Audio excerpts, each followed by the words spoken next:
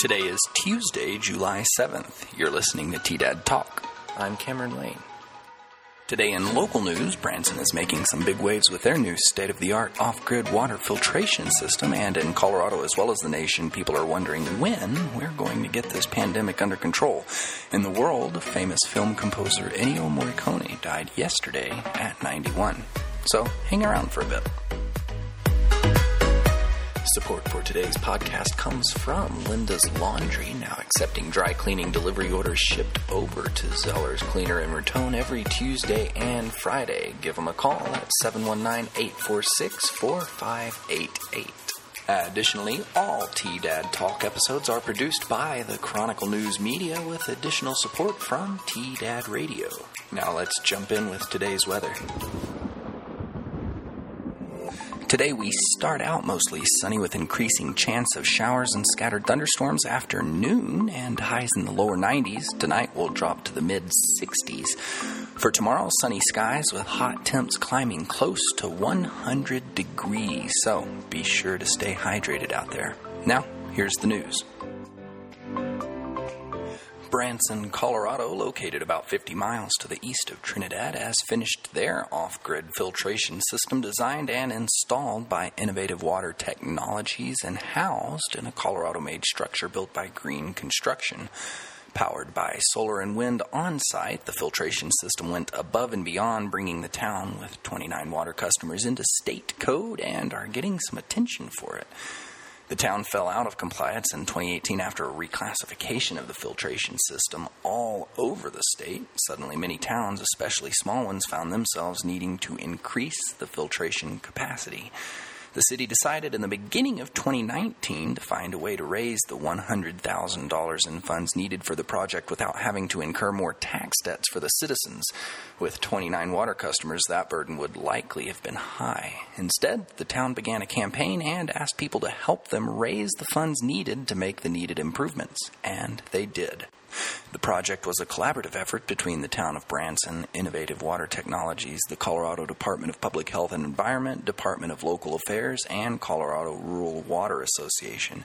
There were also over 100 donors who supported the quest to comply, a recent news release from Branson said. Having just been installed, the system already is accruing quite the track record of acknowledgments. In 2019, the Colorado Rural Water Association awarded Branson with the Water System of the Year, and Innovative Water Technologies received an award for Associate Member of the Year because of their design on the project. What's more, the town was recently contacted by the American Society of Civil Engineers, who wrote in an email that the town's project had officially been chosen as one of the newest additions to their infrastructure Game Changers, the announcement read. This will be one of the first updates to the Game Changers series since 2017. In other news, as of Monday, 34,065 cases of COVID-19 have been reported in Colorado, up from 33,866 the day prior. The number of hospitalizations also increased slightly. Most of us have the same question: when will the United States finally start to get the coronavirus under control? According to the most recent New York Times morning briefing, not anytime soon.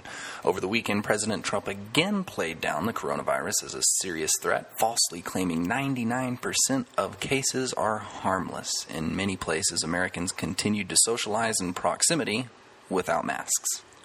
Much of the rest of the world is taking a very different approach. It's slowly moving back towards a more normal functioning society without setting off major new outbreaks. Schools in Japan and much of Europe have reopened. Restaurants in Iceland are bustling. The South Korean baseball team is in full swing. Thomas Chatterton Williams, an American writer living in France, asked in a recent Atlantic piece, "Do Americans understand how badly they're doing?" The U.S. now ranks with Brazil, Sweden, and Peru as having one of the world's most rapid virus growth rates. The U.S. reacted too slowly to prevent an initial outbreak, and only some regions, like New York, have responded forcefully since then. Much of the country instead declared victory prematurely, leading to the current surge of cases. The economy's surprisingly rapid growth in May and early June initially seemed encouraging, but it now seems to have been a sign that Americans were resuming normal activity in ways that spread the virus. Now the virus's resurgence is causing new shutdowns that will delay a true recovery.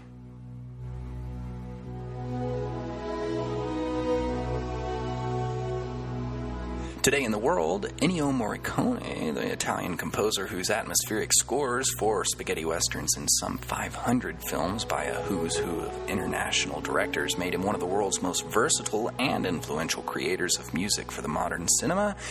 He's died on Monday in Rome. He was 91. Morricone scored many popular films of the past 40 years, including The Good, the Bad, and the Ugly, Cinema Paradiso, and The Hateful Eight, to name just a few. In a career showered with honors, he had previously won an Oscar for Lifetime Achievement in 2007 and was nominated for 5 other Academy Awards. In addition, he won 2 Golden Globes, 4 Grammys, and dozens of international awards. As an avid film composer fan, he will indeed be missed. Happening today, Mount Carmel is still offering their online virtual classes. For access to those links and to see what's available, visit their website at mountcarmelcenter.org. And if you know of any upcoming events we should be aware of, please do not hesitate to reach out to us here at the Chronicle News so we can make sure to spread the word.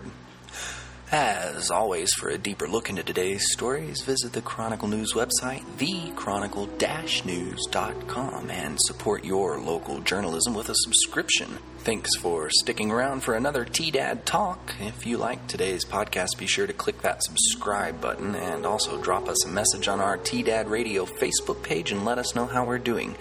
I always love hearing all the creative ways we can continue to make what we do here at the Chronicle even better. Another special thanks to Linda's Laundry for their support of today's episode. This is Cameron Wayne. Have a great day.